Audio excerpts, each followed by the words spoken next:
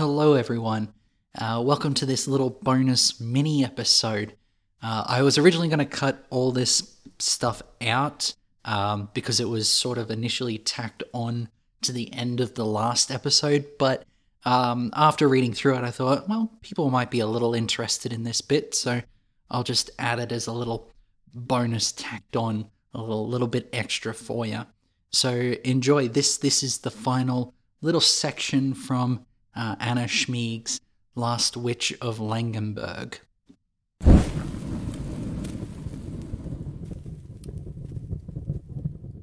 While Anna would be the last person in the area of Langenberg to be sentenced to death for witchcraft, the scare over sorcery still lingered.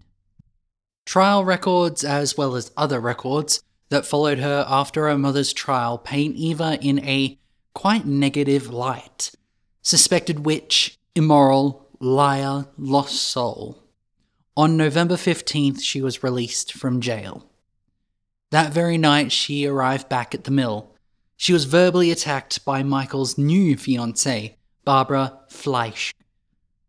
Barbara offered Eva wine, but when Eva drank it, it tasted like bitter gall. Barbara would then taunt her over the following days, until Eva fell ill several days later with stomach pains. She went to Pastor Weibel and told him that Michael and Barbara had taken over the mill and were acting as if they were married, having taken over the master bedroom. Von Gulchen called in at Herden to personally hear Eva's complaint.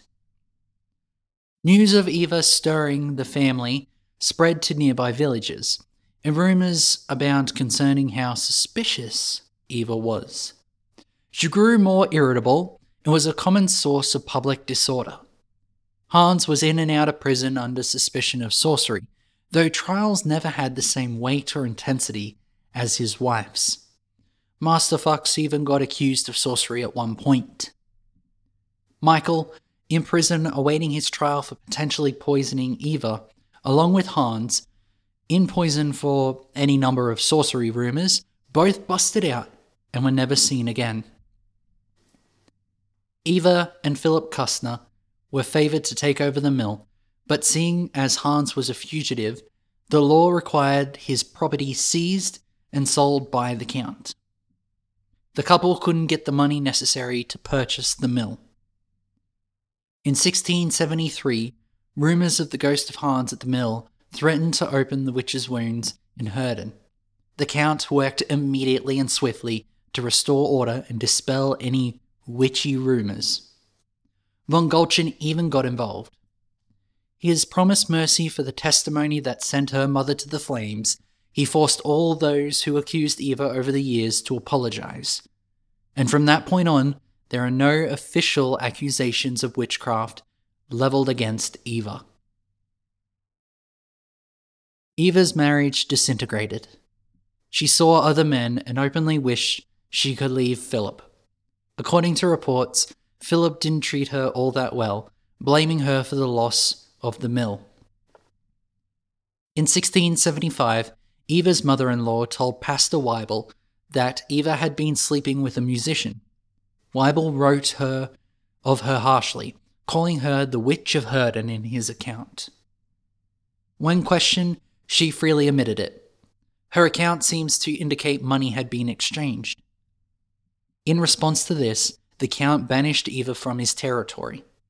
Her children, for she had two by this point, were to stay with Philip. Then, we have nothing from her for 18 years. In 1693, a letter arrived to the Langenberg court preacher, written on behalf of Eva from a village a little over a day's travel from Herden. She was writing on behalf of her son, Hans George, and it was agreed that her own inheritance would go to her children. Her daughter Magrathea was secure in receiving hers, but Eva wanted to advance the claim of her son so that he would be assured his share. Her father-in-law had raised Magrathea. Philip had fallen into a pitiful life after Eva left him. He had knocked up a servant girl and fled the country. Magrathea was disputing the fact that she even had a brother. It seems disruption was a genetic trait to the Schmieg family.